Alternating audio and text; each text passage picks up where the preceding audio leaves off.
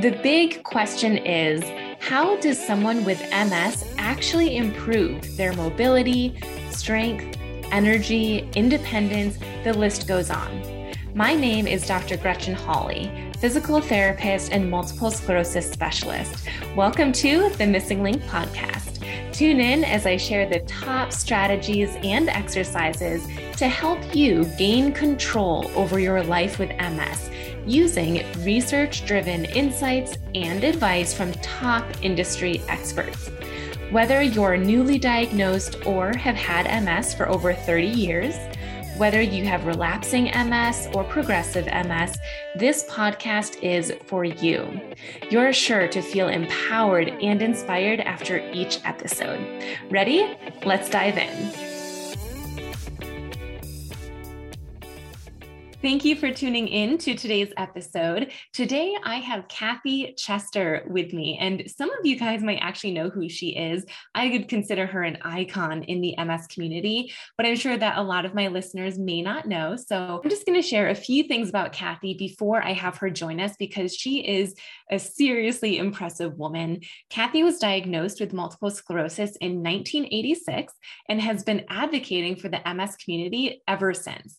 She's a certified health advocate and patient leader, and has also created an award-winning blog, which is titled An Empowered Spirit to Empower, Inspire, and Educate the MS Community.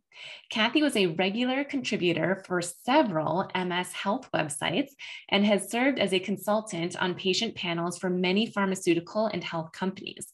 Her unique story has been featured in industry newsletters and magazines that include Katie Couric's Wake Up Call, Reader's Digest, Health.com, and Women's Day, and her writing has appeared in various media outlets that include the Huffington Post, the National Multiple Sclerosis Society, Multiple Sclerosis Association of America, Everyday Health, Patients Like Me, Better After 50, and so many more.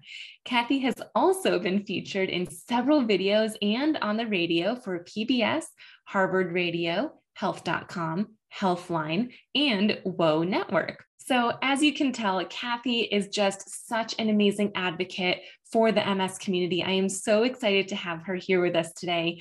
On today's episode, Cathy and I talk about MS resources and how they've changed over the last 30 years. We also talk about mental health and aging with MS. I just know for sure that you are going to feel inspired and empowered by the end of our talk today. So thank you for tuning in, and let's get started. Cathy, thank you so much for being here with me today. Oh, thank you, Gretchen. I've been looking forward to this for quite a while. Yeah, me too. So I've got a bunch of questions for you, but before we dive into that, I would love to ask you a question from my interview deck to help my listeners get to know you a little bit more. Is that okay with you? Fire away. All right, so just gonna shuffle.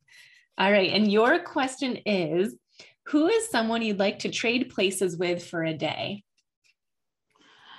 Oh my goodness. That's a great question. I think it would be someone like Maria Shriver, because I have such respect for her and what she does. She could easily not do anything, but she really puts herself out there. She's one of those women who are out there to change the world. And she interviews really interesting guests. I subscribe to her email. Her point of view is very spiritual, but very grounded.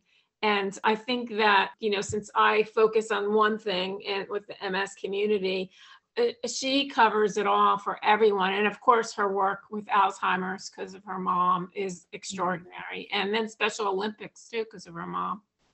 Wow, I love that. That's very cool. Nice.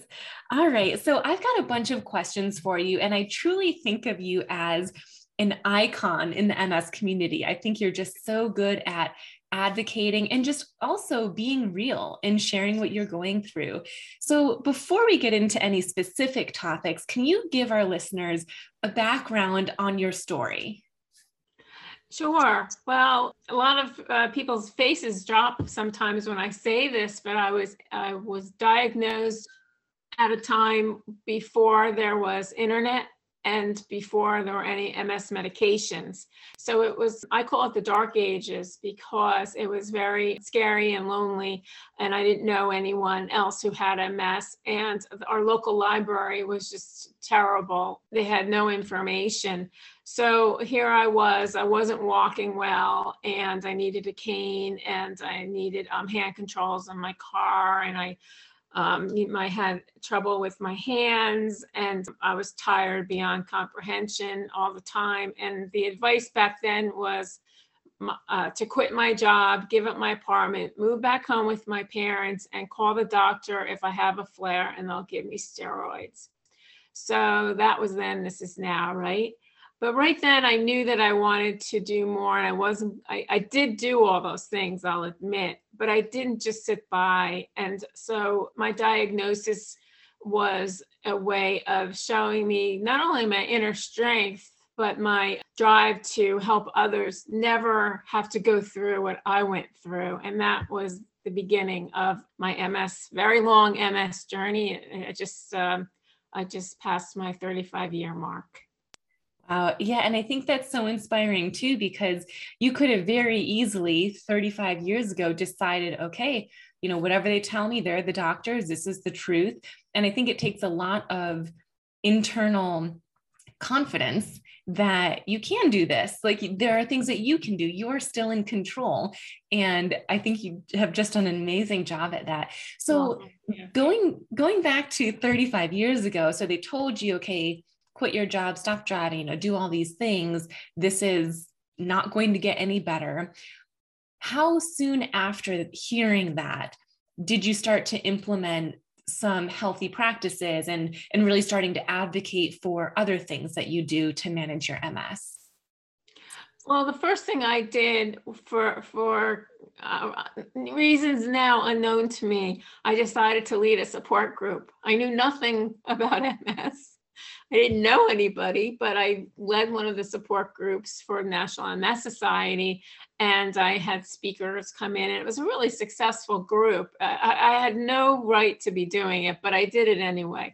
But I didn't stay for long because it was a little above my head. But that started me off into advocating and writing letters to the editor, and writing articles, and being interviewed for books that I'm thinking back now, because I was dating someone when I was diagnosed. Actually, he brought me to my MRI along with my dad, and he married me. So so we've been married since 1988. So that's a nice ending. But so he was part of whatever I did, basically, The other side of what I want to say, in starting off in the journey of advocating, is that the medical community did not embrace, to my knowledge, did not embrace any complementary medicine. I asked about getting a prescription for yoga because I was reading up on it, or for acupuncture, and I was basically laughed in the face. And so what I did was I went to the bookstore, and I heard about Dr. Andrew Weil, and I read his books and articles, and I was so impressed, and I started following his suggestions, and it empowered me in a way that nobody else has in that way, because MS was so new to me. And actually, just short story is, years later, I went to hear him speak, and I waited in a very long line to get him to sign one of his books. And I told him about it, which was extraordinary. And he looked up, he put his pen down, and he says, "Well, I must have done something right, because you're doing really well." So anyway, I think that it was really important just to follow my intuition back then. And I didn't have the guidance that I should have in the medical community. And my intuition told me that there were other things that could help me. And I was right. It turned out to be right. And it helped me in, and you're very familiar with this, in walking and in balance, and just also spiritually feeling very mindful, which was not talked about back then, but mindful of everything I did, everything I ate, taking walks, being active. And so as the medical community and as things started to come into play, that became more accepted. And it was 7 years until the first MS medication came out. The beta seron came out, I think, in 1993.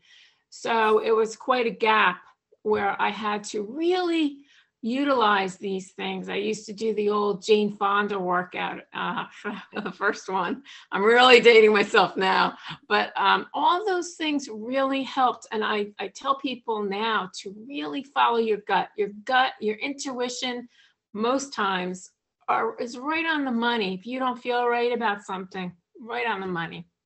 Absolutely. And, one thing you mentioned in the beginning too, the world was so different when you were first diagnosed versus now. Now there's tons of different online resources, and I imagine it's easier to find information. But what are your thoughts on finding information that is credible versus something that you might steer people away from?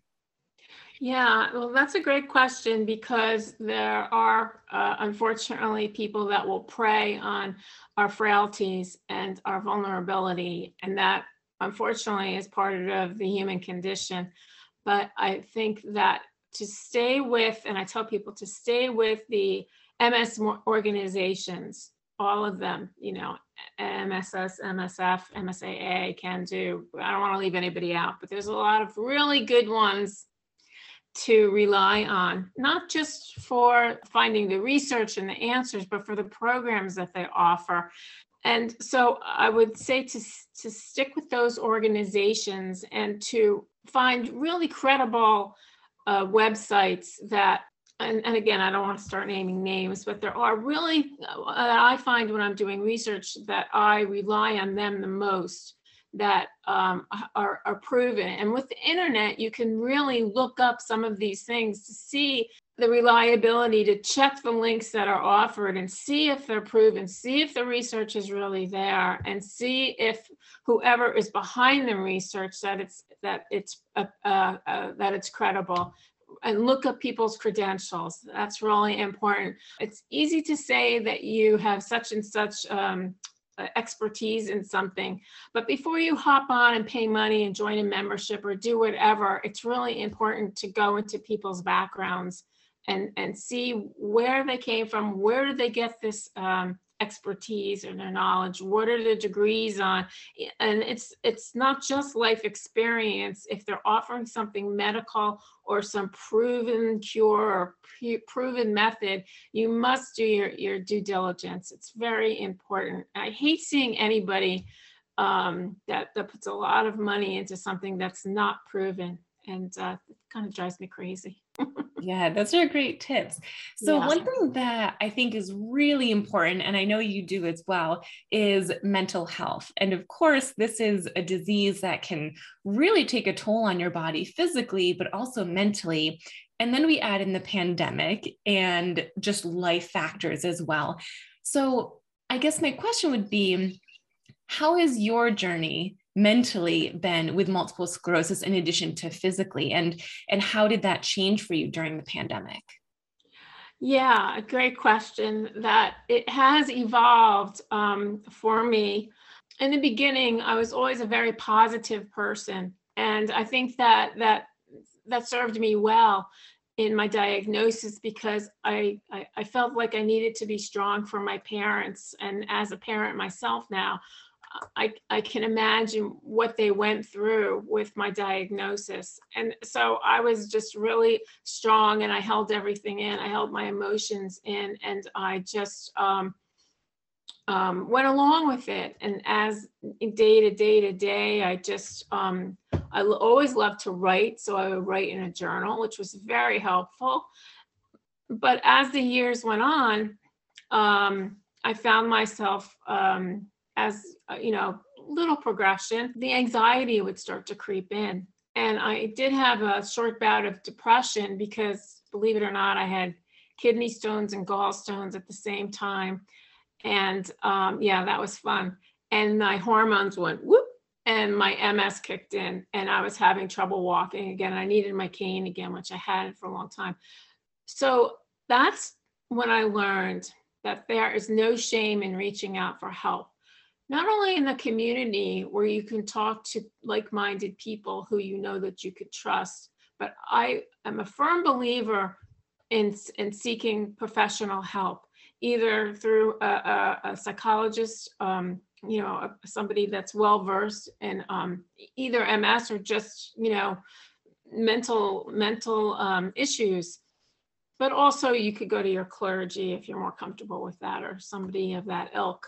I'm a firm believer in that because I go sporadically to this day, because I find that anxiety still creeps up as I age. And the pandemic, because I got COVID and because my MS flared, and some other issues that decided to crop up, gut issues and all the fun comorbidities that we so often accumulate. Mental health is in crisis right now, I would say. And we have to remove that stigma of mental illness, remove it, get rid of it. There's no shame in it. Let's talk, let's open our communication. Let's really discuss these things and get it out in the open. There's nothing like communicating with someone else, even if it's your best friend, your spouse, or your partner, whoever it is. Yeah, you're right. I'm very concerned about mental wellness.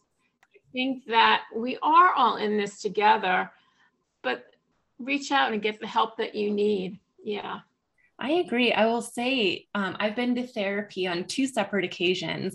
And the first time I walked into her office and I said, "Hey, I'm not necessarily going through anything. I don't have any problems. I just want to learn more about myself." And this specific therapist was so great. And we worked together for months and uncovered so many things that have helped me in so many different ways. And here I was thinking, I've got nothing to work through, just help me learn about myself. And so that was really great. And then there was this other time that I went to actually work through something. And I totally agree with you. I think if anything, it's just nice getting your thoughts out, whether that's to a therapist or someone, a family member, a friend. But it can be so, so helpful mentally. And the way we feel mentally manifests physically too. So just to, release all of that. Yeah, and I think my holding in the emotions at the beginning of my journey really started to accumulate into the anxiety, and it was not healthy for me to do that, and it's not healthy for anybody. You just feel like you're emptying a load when you're just cleansing yourself. You're getting rid of the toxins when you just talk about it. It feels so good, and that's where cognitive behavioral therapy can come into play, where you replace the bad thoughts with the good thoughts. And I've really worked hard on that. And with meditation and things like that, walking in nature. Yeah. Yeah. There's so many different strategies. And I agree. I think mental illness, mental wellness does have this stigma, but it can be as simple as you just said, just stand outside. If you don't have the physical abilities to go for a walk, just stand in nature and get the fresh air. Right. So sit on a park bench or whatever, and use all of your senses, breathe in that air, hear the birds, look around you. For me, that is the best medicine. When I was in that downfall that I mentioned before, I called my best friend who's known me since I was 3. And I said, I don't know what to do. I really just don't know how to get better. And she said, the answer is simple: nature. It's what we grew up in, because we lived in an area with a lot of woods. Yeah. And that it turned out to be true. I love that. It's so crazy how whatever you're doing in nature, again, if it's walk, sitting on a bench, it feels completely different if your mind is thinking about everything that's going on versus focusing on the birds, the temperature, the breeze. It's the same activity, but it feels mentally so, so different. It does. And in the winter here in New Jersey, my husband just found these YouTube videos of, I think it's called the Traveling Bird Feeder. And in Norwegian, there's some Norwegian area and Cornell here in the States, they bring these trays of nuts and seeds and they put them in the middle of the woods and they have a webcam set up and you watch the birds and the squirrels stopping by, you hear the sounds. And now I use that as background noise when I'm doing my work because I can hear the birds, which you don't hear in the wintertime here. It really, really helps. I love that. That's Yeah. awesome. So kind of changing gears here, as you've mentioned, you've had MS for 35 years. So you are essentially aging with MS. And I'm curious as to how your own personal experience has been and what things you've had to change along the way, your exercise, your diet, your mindfulness strategies. Is that different specifically with aging, not just the newness of technology nowadays and with what neurologists are now recommending, but how has that looked for you over time? Well, like I said, everything evolves and everything presents itself in a different way with each passing decade for me.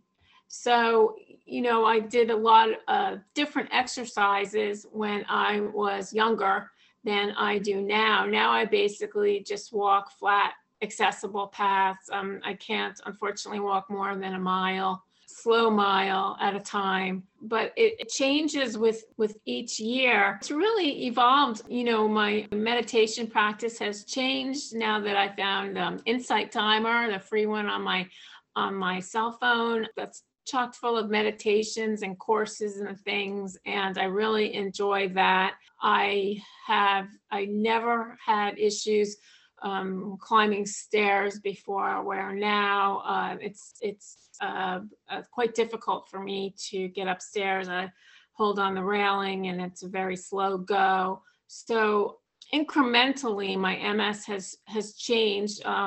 I did have my cognition tested for the second time. I should have done it more often in 35 years, but because I didn't know if I was having issues because of MS or because of aging. But I did pretty well on the test. There are just little things that I need to tweak, but I like to work my brain out more and more because I can see not remembering, names I've never been good at, but words and things, a word search and things. So I really try to give my brain a good workout whenever I can with crossword puzzles and reading and things like that. And so that's all evolved. I've had to tweak my sleep schedules. I'm not a good sleeper. And so I try to walk. I try not to take a nap, but I fail miserably at that because 2:00, my body really shuts down. I'm looking at the clock. It's 2:00 now, but my body basically shuts down and I just need to at least rest, if not take a nap.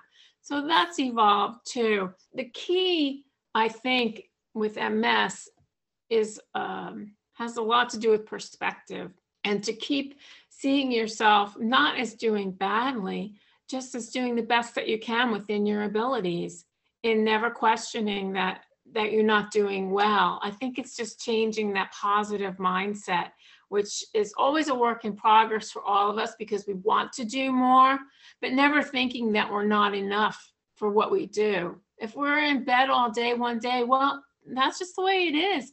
We're taking care of us. It's our self-care plan, and that's okay. And so the next day you'll try again. But I think that if you come to terms with that with your MS, and that's been a work in progress for me, because in the beginning of my journey, I had a very fast-paced job, and now I can't even imagine doing that. But that's okay, because that's enough. I am enough exactly as I am, and we all are. And so that's what I mean, that even though I'm telling my story, everybody's story is going to be different, but everybody can still accept themselves exactly as they are, because I just think we have two choices, and that's the better choice. I agree. And it's the choice that will serve you. Choosing that thought will allow you to be more likely to stay on track when you can with the healthy habits that you've created with nutrition, even just drinking more water, exercise, mindfulness, whereas the other thought definitely won't serve you. And you could go into a downward spiral mentally Right. and physically. And that's exactly it. Like any stress, it's Yeah. going to affect you no matter what. So a few years ago, I got SIBO, which is small intestinal bacterial overgrowth, and it's very painful. It's when there's too much bacteria in your small intestine. So I needed to go to a gastroenterologist and blah, blah, blah.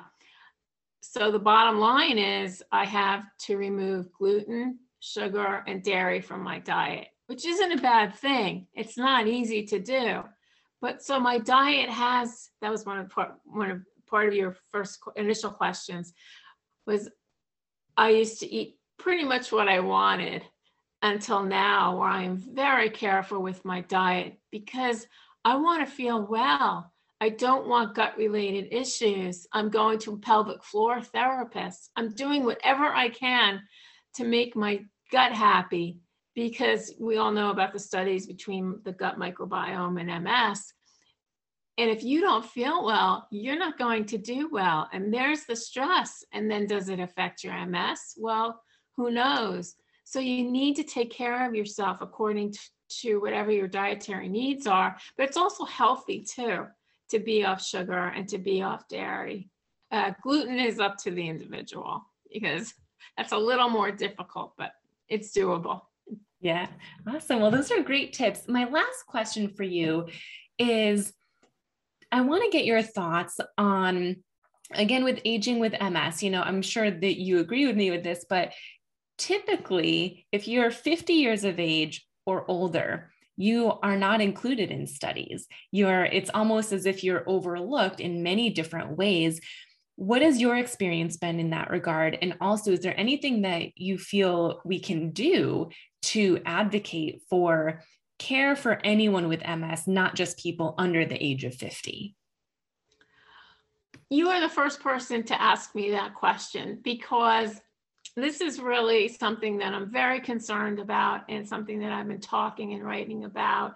And I'm doing work with different pharmaceutical companies, and I always talk up the aging factor because who drew the line in the sand that says that we're older? Chronologically? No. So, yes, I have felt that. I have felt that I haven't qualified for many initiatives that I apply for. I know when I push that age button, between 55 and 65 or whatever it is, that I will be excluded. I've really felt that. And I've heard from patients who say that their doctors tell them at a certain point that they don't need to go on medication anymore because they're older, which is maddening to me because who's to say who needs it and who doesn't? I mean, if it were me and my doctor told me that, I'd change doctors. I think that we all should be treated equally and fairly and be included, and it's really a club of when you see the marketing strategies of some of the companies that are gearing it towards younger population, which is all good and all true. And most people are young when they're diagnosed. And for me, I love just everybody to be included. But I think that we should be part of that equation. There's no reason why we shouldn't be. We are still vibrant. We're still valuable. We offer expertise and knowledge. And why not? Why exclude me? So I think, I took a step back for a while. I have a blog, and I took a step back of what do I want to do now?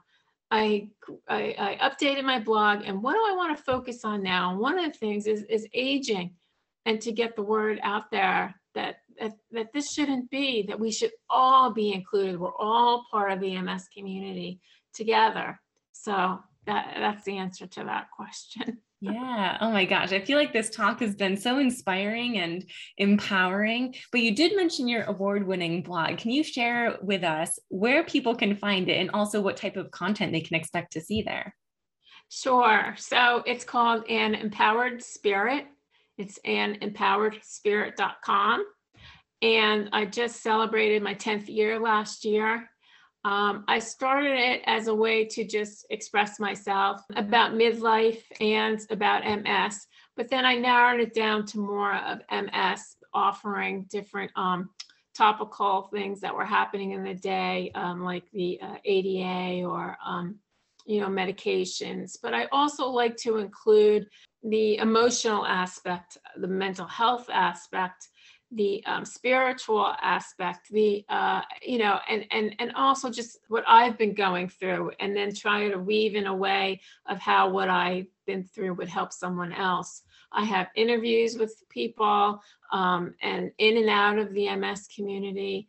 And so now I was fortunate enough to get a grant last year to update my blog. And I just started it again in December. And I'm planning to do different things to reach wider audiences, have more interviews, and see where that goes, and offer more of the quality content. I think content will always be king. I think that quality content is what attracts readers, and I just want to do it to benefit the MS community, to empower, inspire, and educate them. And that's always my mission for the rest of my life.